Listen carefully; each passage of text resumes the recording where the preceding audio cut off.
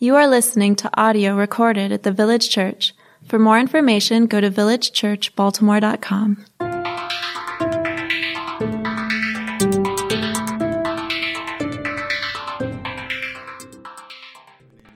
I get to serve as one of the pastors here at the Village, and it is good to be together. We meet regularly on Sundays because we're reminded of the newness of life in Christ, and that's why we do it. And we're really glad you're here, particularly if this is your first time with us. We are doing this series called A Divided Church. We're looking through the book of 1 Corinthians, and it's been great. This is actually the last week, which is insane because it feels like we've been in this letter that Paul wrote to this church in this city called Corinth. And I hope you've been appreciating kind of going through the whole book. And just for you to be aware, especially maybe if you're newer, one of the things we every so often we do different series like the Church Plant series. We look at some topics, but our preference is actually to go through books of the Bible and just preach straight through. One of the benefits of that is it forces you to preach whatever's there, even stuff that you might normally in your flesh might want to avoid because it's like, that's kind of touchy. That'd be a little weird to do. How are we going to do?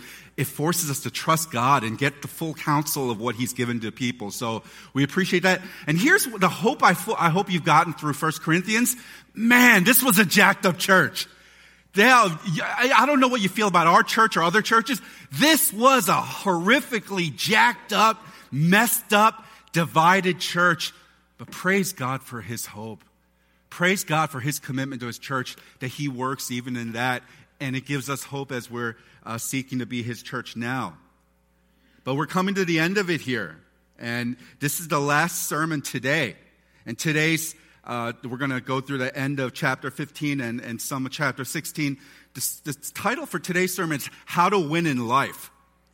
And some of you who go to church a lot here, you're like, that does not sound like a title of a sermon we usually do at our church. Usually the title is like, How to Die, or like, How to Suffer Well, or like, How to Win in Life. You're like, yo, did I walk into the wrong church today? Because that sounds like the 7 principles to a better you or something. I want to make clear, I believe in winning. I believe we want to have a good life. We want to win, and we want to dig into that. And I'm guessing, though, sometimes there's misunderstanding of what that means. So if we went out on the street and just talked to random folk and say, yo, what does it mean to win in life? I'm pretty certain some of the answers we get would be things like, you know what? It's like having good health. And like having a body that doesn't break down and you know, being healthy and sickness and living a nice long life. Or maybe it would be, you know, being able to find that person and raise a good family and, you know, establish some lineage. And, you know, that's what winning in life is. Or maybe it's like, you know, killing this program and not killing in a bad way, but killing in a good way and getting a plum job and rising through corporate ranks and becoming known as an expert in my field. Or maybe for some of you got like aspirations like a podcast. You're like, you know, I got stuff I need to share with the world. And that would be winning. Kind of, you know, really press into my dreams. And I don't think any of those things are off base. But I get the point is, we need to know what does it mean for us to win. And I'm going to guess in a room like this, there's so many different ideas what it means for you to think that you would be winning in life. But what I'm going to suggest is how we think about winning, it will impact the way we live. In our minds, in our vision, whatever winning looks like to you, that will guide how you determine your daily, regular plans and steps. So it's important for each of us to understand what it means to win. And my hope today is to help us to see how God understands winning. Because that might line up according to how you view it. It might not. So let me pray as we ask the Lord's guidance here. Lord, thank you so much for reminders of your presence in new life of these little ones, and even in sending off blessed partner members of the church to go off and to help others to know you from what they've gleaned here. And even through this book that we've been going, this letter to this jacked up church in the city of Corinth, how you've been so faithful to them. And you will also be faithful to us. And Lord, as we close this series out, would you remind us what it means to win? What do you think that means, Lord? And as many people are in this room, may we hear what we need to from you. Holy Spirit, move in this place, breathe in this place as you would for your own glory. So we thank you, and in Jesus' name we pray. Amen. So we're going to jump right into it. We're going to pick up where we left off last week and look at verse 35 of chapter 15. Let me read. But someone will ask, how are the dead raised? With what kind of body do they come? You foolish person, what you sow does not come to life unless it dies. And what you sow is not the body that is to be, but a bare kernel, perhaps of wheat or of some other grain. But God gives it a body as he has chosen, and to each kind of seed its own body. For not all flesh is the same, but there's one kind for humans, another for animals, another for birds, and another for fish. There are heavenly bodies and earthly bodies, but the glory of the heavenly is of one kind, and the glory of the earthly is of another. There was one glory of the sun, and another glory of the moon, and another glory of the stars, for star differs from star in glory. So we're continuing the thought from last week as we looked at the idea of the resurrection. We looked at this idea of how the resurrection offers us hope even in this life and how we should spend our time and energy and our efforts. If you remember, Paul talked about this idea that if Jesus was raised from the dead, then all those who are in him, who identify in Jesus, they will also have their bodies raised one day when he returns. And I'm just going to stop right there for a second and acknowledge, for some of you, that might just sound like strange, weird. I thought this church was kind of grounded and talk about like maybe serving the poor or like being a kind neighbor, maybe loving refugees. But you talking about like Doctor Who kind of stuff, like raising people from what? Seriously? You're talking like this is real, like you're reading Narnia and like you're actually believing this. That guy up front's insane. You didn't tell me this is an insane church. Maybe some of you are feeling that, and maybe you've even been in the church for a while, and things like this are really hard to grasp. And if so, maybe a little word of encouragement, you'd be right there with the Corinthian church, because I think they were having a hard time believing this as well. That when they heard about beliefs and teachings about things like the bodily resurrection, that's why Paul is saying in verse 35, someone will ask, how are the dead raised? They're asking, Paul, are you meaning a literal body like that? Wow, what would that mean? They were having a hard time believing that their bodies would be raised like Jesus. So Paul uses some metaphors here from their own experience and maybe some of their culture to help explain a little bit. In verses 36 to 38, we see that he brings in agrarian language. He talks about seeds. And his idea is to bring a very natural metaphor and to be able to help them see resurrection. Yeah, it sounds all like gobbledygook, but it's actually a very natural principle. That when you have a seed that goes into the ground, it dies, but it comes to life, and it may take on a very different form, but the essence is still that seed. The DNA is still that seed. It's just been reborn into a different thing. But for that plant to come, for that wheat to come, it had to come from a seed going into the ground and dying. In this sense, he's helping them see, resurrection in one way, it's very natural. It's very natural. It's like you see something one day and you pour into it with the hope that something new is going to come out of it. We also see in verses 39 and 41 there, he talks about this idea of the body might look very different in resurrection. And this is a good word for us, because just because in our minds, and we have to remember we're finite, but for us, just because we have a hard time sometimes imagining a body different than the one that might exist now in resurrection, doesn't mean it's not possible. And this is understanding resurrection as an aspect of God's created order, in that he gives different forms to each being. In the same way, resurrection will take on a different form in the body. The big point here is Paul, he's trying to make clear, is that the body will be resurrected for those who are in Christ, even if it may look different at that time. And this was helpful for the Corinthian church, because they might be like some of us as well. And we saw this in some of the earlier teachings in the letter, where we talk about issues of, like, say, sexuality. And what they were doing is they were dividing what it means to be a spiritual person. So if you're really of the Spirit, that's the important stuff, and that's going to live forever. But the stuff of the body, like what you do with your body, even how you conduct yourself in your sexual ethics, that's separate. That's not the spiritual stuff. And Paul has continued to say, no, it's all part of being of Christ. Like your soul, your spirit, but it's also your body. That's all important. Because their idea, the body, this is just like a hunk of flesh. It can tear, it can bleed, but it's like a container for the soul. It's just like a temporary housing for this soul. That's the thing that one day is going to, maybe they thought it would be like little fluttering angels or somewhere and looking down on the bodies. But Paul is addressing this incorrect belief about the body because in God's order, the physical body is a wondrous creation. Amen? Amen? I love the human body. I don't know myself or my own body sometimes, but I love the idea of the human body because this idea of the beauty of resurrection, it will be that same body that is raised.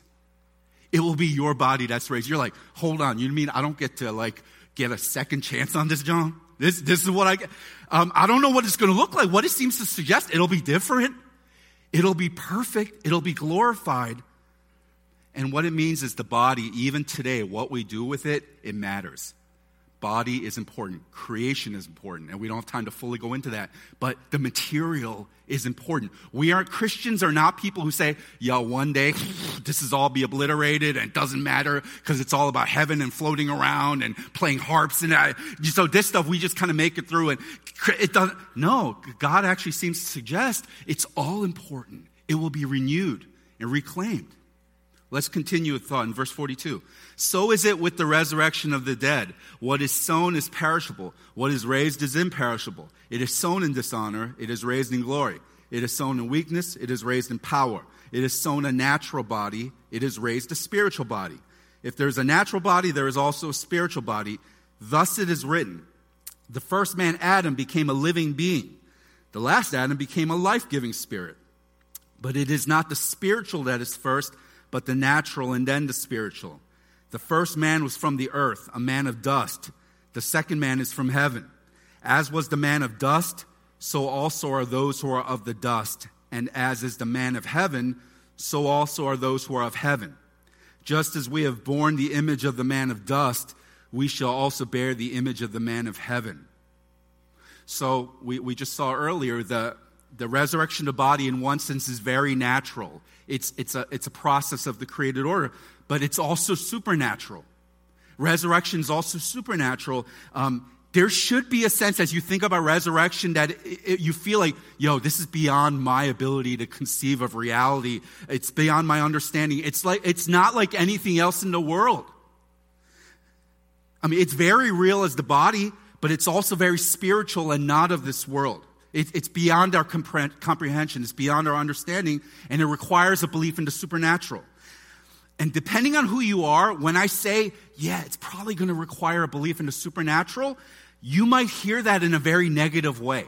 You might hear, this is the part where I kind of got to check out of here because I'm down with the whole community and loving our Savior. But I'm just not there when it comes to the supernatural stuff. That's just weird. That sounds like make-believe kind of stuff. But maybe what you, and maybe some of you might hear as kind of negative and cutting you off, I want to invite you into a place of hope. Because what it's saying, it's a hopeful matter to believe in something that is so different than what we've always known. It's hopeful, and this is the purpose of it. It's hopeful to believe in this idea of resurrection when all we've known is brokenness and hurt and pain. Because what's promised to come is drastically different in a good way, and it's so much better than anything we've experienced. That's why it should feel a little foreign. That's why it should feel a little crazy, because it's unlike anything we have on this earth. Because as beautiful as these bodies are, the one common thing that each one of us experience in this world is the mortal decline of these same bodies. And I am fighting it with everything I have. I'm getting to an age where I'm more careful about what I'm trying to put into my body, how I'm exercising, how I'm trying to sleep. I'm more aware, I can't keep up. I used to exercise and I'm good for like a week from one workout. Now I got to exercise like every day just to kind of keep it even.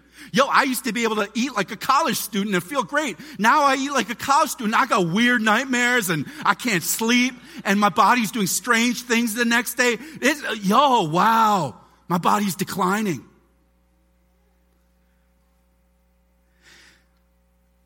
This is the great equalizer in our world. It doesn't matter your skin tone. Doesn't matter where you were born in the world. Doesn't matter what your religious inclination is. It doesn't matter if you're a man or you're a woman. It doesn't matter if you're young or if you're old. It doesn't matter if you're poor or you're wealthy. The one common thing is every one of our mortal bodies is in decline. So I got you, right? Because you thought, how to win in life. Positive message. Oh, man, there he goes again. And the thing is, part of the human story is we do everything to try to hold it off. We eat good. We even experiment with like essential oils and vegan foods and CrossFits and, different things we can sniff and like things to operate our mind like Enneagrams and try to fix it so we have better self-awareness. We do all these things to try to prolong this life. Make it like we are, especially in America, we are a culture that's obsessed with youth. That's why it's embarrassing when you got dudes like my age. Hopefully I don't do this too much, but you're like, why are they dressing like they in high school? There's something weird about it. We are obsessed with like youth. And we don't know how to age gracefully because that's part of the journey. And it's funny when you think about prolonging life. I know I don't look like a geek at all, but I am. I'm a geek. I love sci-fi, right? I love sci-fi. And some of the sci-fi movies and shows I like is like when you got those weird dudes who are trying to extend their life and they usually got a lot of money because you need money dudes. And like, it's like they go outside of themselves to find a way to like get some things implanted in them so that, or like cryogenically freeze them for like hundreds of years to wake them up when technology one day is going to let them live for 300 years. Y'all know that's not happening, but they got money. So they're pouring it into that. And it's this desire to look outside of one's body, to try to find the answer, try to find the key, try to find that magic bullet to overcome the perishable. Because we all see it coming. Everything is perishable. It's breaking. It's in decline. It's crumbling. Yet we will do whatever in our power, within our finances, within our intellect, to try to find a way to stave off perishable flesh. And usually we look outside of ourselves. But here's the radical thing about the Christian faith. And if you're new to it, maybe this is radically different for you as well. But the Christian faith is radical because it affirms actually this common human longing to want to overcome illness. So Christians aren't like sick people, like bring on the sickness because we don't care about these bodies. No, we're like, we also want to hold off illness and disease and brokenness of life. But the thing is, and here's where it's crazy, we don't do it by escaping the body. But God does it by transforming our bodies themselves. That's the difference. That's the radical nature of resurrection. God's promising, yes, I also hate death. I also hate disease. I hate sickness. I hate that bodies are crumbling. That's not the way it was designed to be. But resurrection is coming when it's going to take all that was broken. And it's not going to take you somewhere else to get it done. It's going to happen within yourself. You yourself will be resurrected in a whole new flesh. And it will still be a body, but it will also be soul. And talks here, right, about how this transformation from the mortal to the supernatural happens. Because, this is kind of natural, but there's also supernatural elements. It's the Spirit of Jesus being found in us. When the Spirit of Jesus is in us, we start to get a glimpse of that now. But it's also giving us a foreshadowing to what is to come. Perfect wholeness in who we are. But the body's still present. And that's when we see when Jesus, it talks here about the second Adam. That's Jesus. First Adam was Adam. Second Adam was Jesus, the new Adam, the second man. He came, and what Adam could not do, Jesus came and he did do. And we see that Jesus, he died. But one of the things we celebrate is that he was raised from the grave. But here's the crazy thing about it. You would think that when Jesus was raised from the grave, he'd come back looking like the Rock, right? Like twice as big. Like he's just amazing. It said he came back in his real body and he had scars. Like he had the same scars. He was recognizable. It's not like people saw him and say, okay, you look like turbo version of Jesus. It was still Jesus. He was hungry. He wanted some fish. He wanted a fillet of fish. Well, maybe not a fillet of fish, but he wanted, I'm thinking Lent right now, right? McDonald's. He wanted some fish. He was hungry. He came back in a real body. But guys, it was also a supernatural resurrection because they say he walked through walls, and that part would have freaked me out. Fish, not so much. Walking through walls, I would have been a little freaked out. I'm like, okay, you look like Jesus, but it's a little strange. Mortal, yet spiritual. And Paul goes on to describe the fullest extent of this bodily resurrection victory. Look at verse 50. I tell you this, brothers, flesh and blood cannot inherit the kingdom of God, nor does the perishable inherit the imperishable. Behold, I tell you a mystery. We shall not all sleep, but we shall all be changed in a moment, in the twinkling of an eye, at the last trumpet. For the trumpet will sound, and the dead will be raised imperishable, and we shall be changed. For this perishable body must put on the imperishable, and this mortal body must put on immortality. When the perishable puts on the imperishable, and the mortal puts on immortality, then shall come to pass the saying that is written. Death is swallowed up in victory. O death, where is your victory? O death, where is your sting? This is trash talk right there. That's like biblical trash talk right there. The sting of death is sin, and the power of sin is the law. But thanks be to God who gives us the victory through our Lord Jesus Christ. Paul's writing and talking about the resurrection renewal of the body. He's saying we ultimately see that in the conquering of this thing called death. This thing called death that entered the world through sin, as it describes there. That has power over every single person. There is no person ever born on this earth who has found a way to escape this curse of death.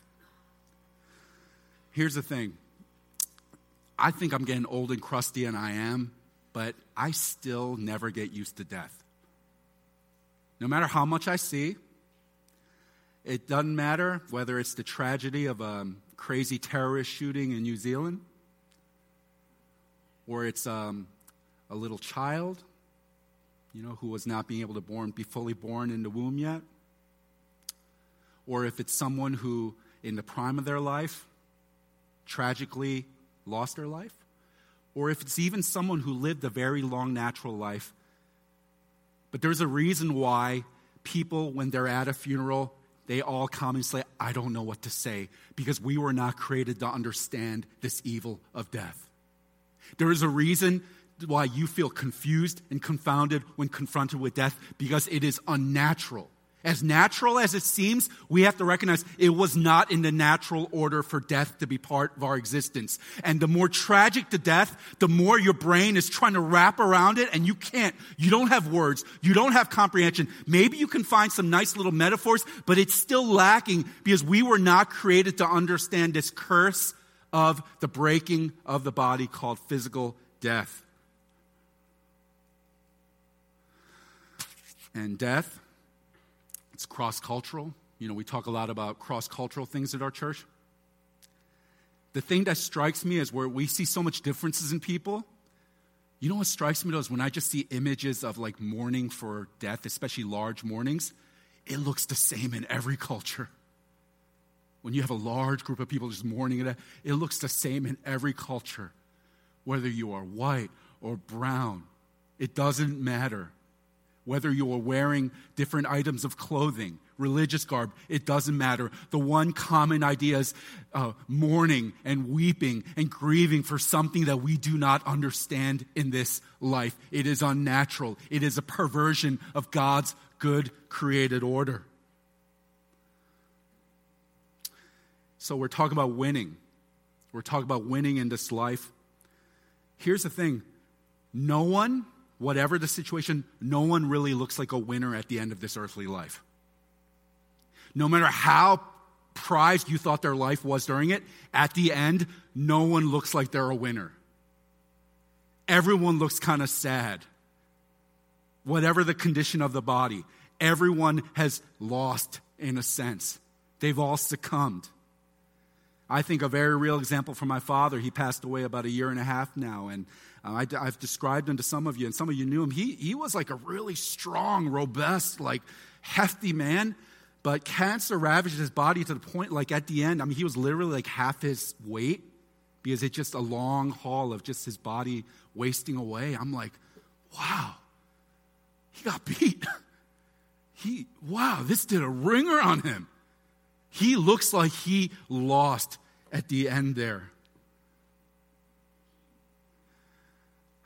But here's where we heard last week, if this world is all we have to live for, we are to be more pitied than anyone else. Because if we end there, heck yeah, that's a tragic story.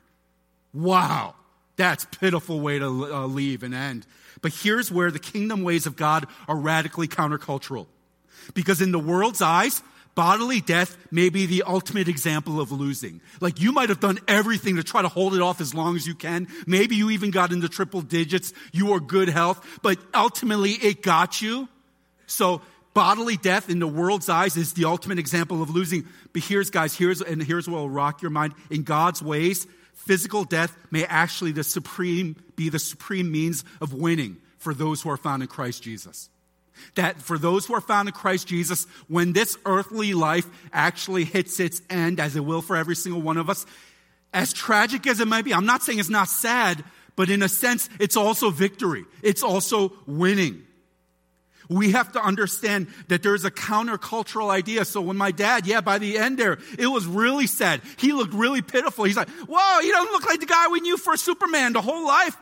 But we were also praising God. We're like, yo, he's got a new body now. Whoa, he's in glory now. Wow, there's no more pain. There's no more of that sickness ravaging his body, eating him away. There's no more of not just the physical, but even the mental sickness that was torment. There's none of that anymore. It's been made renewed. And man, is he winning. Wow, is he winning. We have to understand this countercultural idea of winning because in the world's eyes, it does not look like winning. It doesn't. I love in our family, we like doing games, and you see one example of our high-tech games at our house, right? We're old school. I love in our house because we're all competitive. We're discovering everyone in our family is very competitive, so it makes for some tense situations. When they were little, we played games like Candyland, and they came to discover pretty quickly, you don't need to do a single thing to win in Candyland. It has nothing to do with how well you play the game. And you get tired of it after a while. You're like, it's by chance. Shoots and ladders. I didn't do anything to win this game. When you're little, you still celebrate like you won, but you didn't win. But it's fun as we're starting to get, I'm looking forward to Monopoly. Oh, I'm looking forward to that. Maybe I shouldn't if I want to keep our family together, but I'm looking forward to Monopoly. But in the meantime, you have all these different games, right? And the goal of a game is to win. And we love it. We love it. We do Pictionary now. We do different things. We get it out. And the goal is to whether accumulate as much as you can. It's to try to, whatever the measures of winning in that game are, you try to get as many of those. Whether it's accumulating properties, whether it's advancing on the board, whether it's moving forward, whether it's crushing your opponents. Some of your games are violent, right? But whether it's like crushing your opponents, getting rid of them. Like we have the definitions of success and winning. And the thing is, we can get so accomplished when we win that game, right? We are so happy. And you're old enough, you're mature, you don't want to like gloat over people. Some of you do, some of you don't apologize at all. You got sanctification needs in your life, right? You gloat too much, but we feel good about it. But here's the thing, the one common thing of game, as one pastor puts it, at the end of the game, it all goes back in the box. At the end of the game, don't matter who won, who lost, how much fat your stack of Monopoly fake money is, it all goes back into the game. It all goes back into the box. And I think that's apt metaphor for how we maybe should approach this life as well. With the things that drive us to be successful, winning, on top. And this is where you got to be really careful what the world around you tells is valuable and important and worthy of all your time and energy and resources. Because if you're not careful, you will just buy in and you won't even know it. Because, and this is part of my pastoral philosophy, and it's really challenging for our church, but I'll explain to you, and I'm going to pull the curtain back a little bit. Part of my goal is to prepare every single one of you for death. Again, here's like, oh man, you faked us out with the how to win in life. Okay, here it comes. And this is really challenging because some of you are in like your superhero age. Like you're pretty fairly young by this world standards. You don't even get sick. When you get sick, like you take a Tylenol and you're better. Like that kind. Your body's strong. You can't imagine like breaking down. Like you laugh at old dudes like me when you see me play a game of basketball and like being sore for 3 weeks afterwards. You're like, oh, I'm not there. I'm going to live forever. And we know that's not true, but we kind of live like it. But I want to ask you as much wisdom as you can to realize that physical bodily death is coming for every single one of us. This is not meant to be a downer. It's meant to be a reality. That's why we do things like the Ash Wednesday. It's a stark reminder that we are from dust and to one day our bodies shall also return into the ground. So I want to prepare every single one of you for death. Because here's the thing, when you properly understand death, and I'm not saying being morbid, I'm not saying hide in your house because you're afraid of getting hit by, I'm not saying that, but I'm saying when you properly understand that death is a reality, it's inevitable for every single one of us, you can truly live life the way it was meant to be lived. When you have death as a clear understanding in your mind and you're not obsessed with it, then you can actually live life the way you were intended to live. Because that's what Paul is saying in verse 58 there. He's saying, therefore, considering all that has just come, talking about the resurrection, talking about this understanding of new life, therefore, in light of all that, my beloved brothers, be steadfast, immovable, always abounding in the work of the Lord, knowing that in the Lord your labor is not in vain. Because when we understand the resurrection, we start to understand that it all matters. When we understand direction, we start to understand there is no separate, like everything we do actually matters because there's going to be a resurrection of the body and there's going to be a renewal of it. That life is best lived in light of eternity. This life is most accurately and wisely lived in light of eternity, and thus we are free to give all that we have to serve God and others. We don't have to hold back. We don't have to measure ourselves. We can actually fully know that our labor is not in vain. And we get a few examples of what this looks like. How do we win in this way? How do we win in life? And look at the final chapter, verse 1. Now concerning the collection for the saints, as I directed the churches of Galatia, so you also are to do. On the first day of every week, each of you is to put something aside and store it up as he may prosper, so that there will be no collecting when I come. And when I arrive, I will send those whom you accredit by letter to carry your gift to Jerusalem. If it seems advisable that I should go also, they will accompany me. Let's be honest. Some of y'all skip over these parts in the Bible because you're like, oh, it's just filler after the good doctrinal stuff. This is in light of understanding living in light of eternity and the resurrection. Therefore, he's telling, now, how do you win in this life? It's by treating your resource in a wild way. So we got a church in Jerusalem. And I know they counterculturally different than you because they Jews and you Gentiles, but we're going to hurt them because we all family together. So we're going to collect every week so that we can benefit the church. And he's challenging them that winning is reflected in our generosity.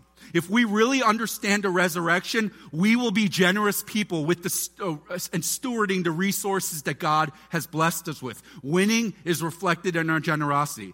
Man, I was so blown. I believe God can speak in so many ways. I was so blown away by a recent story I heard. Some of you might have heard this if you're a sports geek, but Kareem Abdul-Jabbar, one of the best basketball NBA players of all time, he famously recently was he was known to do an auction, and he was auctioning off pretty much a large majority of all his memorabilia, including most of his championship rings, and the man won a lot of rings, I think 6 championships in his life. He was auctioning off most of it. And there were some people, some haters, they're like, oh yeah, he one of those guys that fell into bad financial situations. He's like, no, I'm good. I'm actually real good. I'm set. I'm good financial planning. And here's what he wrote to explain why he was doing this. So when it comes to choosing between storing a championship ring or trophy in a room or providing kids with an opportunity to change their lives, the choice is pretty simple. Sell it all. Looking back on what I've done with my life, instead of gazing at the sparkle of jewels or gold plating celebrating something I did a long time ago, I'd rather look into the delighted face of a child holding their first caterpillar and think about what I might be doing for their future. That's a history that has no price. Wow! There's a lot to learn from that. There's also kind of like, I get a little sad Because Kareem Abdul-Jabbar, you might be able to tell from his name, he's not a Christian. He's a very devoted adherent of Islam. Very devoted. And we don't share that common understanding of the resurrection, but look at how he lives with what he has. And I get a little embarrassed that as Christians, so often we don't live in this way. We actually have experts out there who are telling people how to make as much money as they can as Christians. And that's what honors God. And I know there's a lot tied into that, so I'm not going to get into all that. How much more as people who believe in the resurrection do we now then look at what God has gifted to us, generously blessed us with, and see then, are we going to leave that as something in our trophy room to just kind of like sparkle at and, oh, look what's sitting in my house? Or are we going to say, what can be done for kingdom, for the eternity through these things that I have? My gifts, my skills, my personality, and obviously my resources, my finances. So, when it comes to money, Christians get real weird. There's some out there, they'll teach the goal of every Christian should be poverty. So, y'all, you should give up your jobs. You should not be working. You should just, you should not have money because Jesus hates people who have money. I'm like character, I know, but I don't think that's accurate according to scriptures. Here's what I think is accurate. God does say we should be very generous, and I think what that means is I'm going to challenge some of y'all. You should go make as much money as you can. You're like, this is one of those kind of churches, huh? No, you should make as much money as you can. You should excel in your work. You should rise within you. You should try to get as much stature as you can so that you can share even more. So that you have even more to be able to distribute to others. Go. God has blessed you with an ability to accumulate, but don't keep it for yourself. That's meant to share with others. So go be excellent. But do it for the Lord. Do it for the Lord's work. Practically, we're going to talk about ways that you can even give in our church in a few weeks with the new church plant. It requires money. And why do we do it? Because we want more people to know the God of this eternity. We're going to be raising a collection for our Peru mission team. And we want you to give generously to that. Why? So we can help this good news go throughout the earth. And we want you to be generous givers. I know many of you already are in our church. We want to thank you for that. But guys, how do we view even the resources we have? So winning is reflecting our generosity. Look at verse 5. I will visit you after passing through Macedonia. For I intend to pass through Macedonia, and perhaps I will stay with you or even spend a winter so that you may help me on my journey wherever I go. For I do not want to see you now just in passing. I hope to spend some time with you if the Lord permits. And we'll stop there. If you read a lot of Paul's letters at the end of it, some of you, I know you're like me, and you just kind of skip over it because it sounds like he's just saying bye to a lot of people or saying, hey, I hope you're doing well, and, you chilling, and, remember when I'm like, okay, that's not really teaching me anything here. But the more and more I see it, I'm like, that is significant, theologically deep material there of the scriptures because what it's reminding us is that relationships are so important. Paul goes to the point where he does a whole bunch of teaching in his letters, but he always usually includes like greetings and byes and telling them how much he misses them and he loves them and he remembers the time spent with them. Paul is saying, as much as that doctrinal stuff I put out, this is as much about knowing God and investing in relationships. He's even saying here, I want to be with you, and maybe I'll even stay with you. What does he say? So that you may help me on my journey. It's not just people we can help, but also receiving help. What does it mean to be in a relationship where we are needing people, and they are also needing us? That's what family is. Because Paul, he didn't just want the Corinthians' money, he wants them. In church, can I encourage you, winning is also reflected in our relationships. And this is something that the greater narrative is not going to push because it's going to tell you, push into all this stuff because this is what winning is in the world. But what I'm going to suggest to you guys, when we are biblically formed, some of our greatest ways of knowing we've won is by looking at the people around you. Who have you loved and who is loving you? Who is in your biological families, but who's in your spiritual families? Who's also people who don't know God that you're investing your life in? And it's important because that's what winning is. And the more people I walk with at the end of their journey, and it's kind of stark to me. because it's just pretty common. Again, cross-culturally, very few people tell me, man, Pastor, I really regret that I didn't spend that extra night at the office killing it.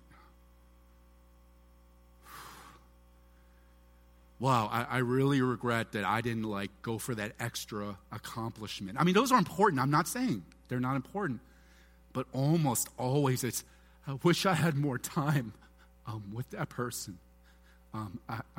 It's coming and I feel the end, but I wish I had some more time with my kids or with those dear friends or those people that I know are there, but I think will always be there. I wish I had more of that.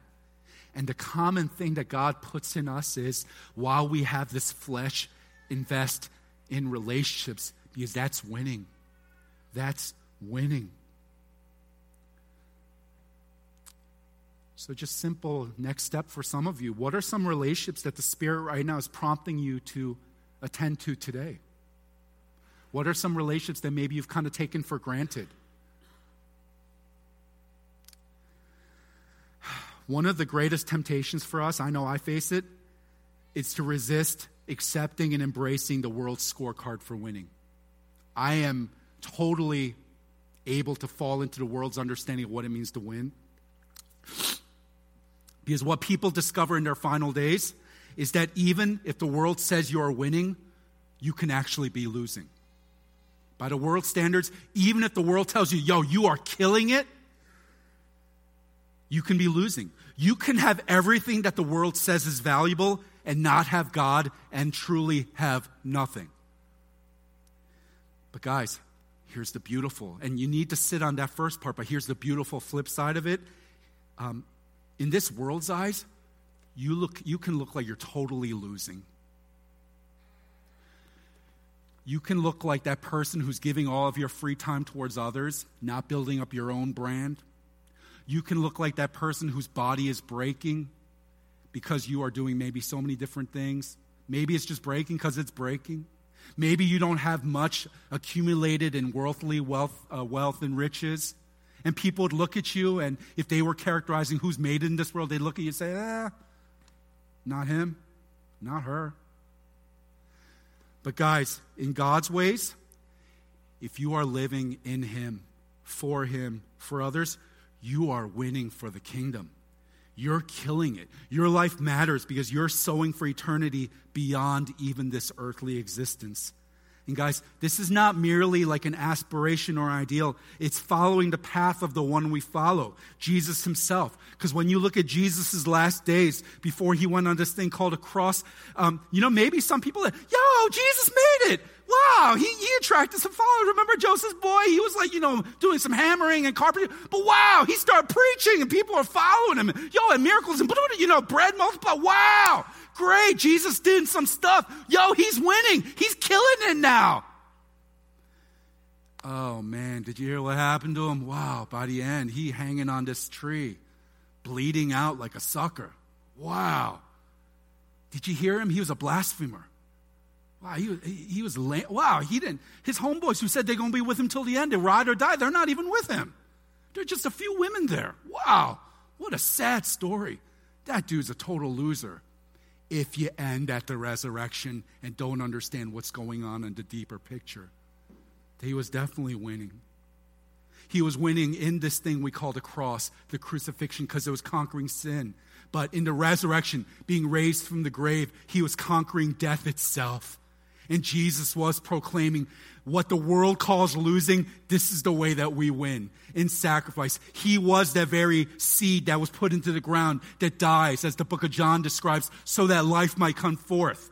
And for Jesus, there was no waste to his life. It looked like an absolute waste, but he understood resurrection. So he understood, though he was the man of heaven, he came to this earth and became the man of dust, so that the people of dust, you and I, could be found in him and be made people of heaven. And it was worth him putting his seed into the ground, putting his life into the ground through this thing called a cross. Why? Because he loves us so much. He wants us to know eternal life in victory and to truly know what it means to win. And guys, there is no waste to your life when you see your life through the lens of eternity. Invest in eternal things. Let me ask you to stand with me.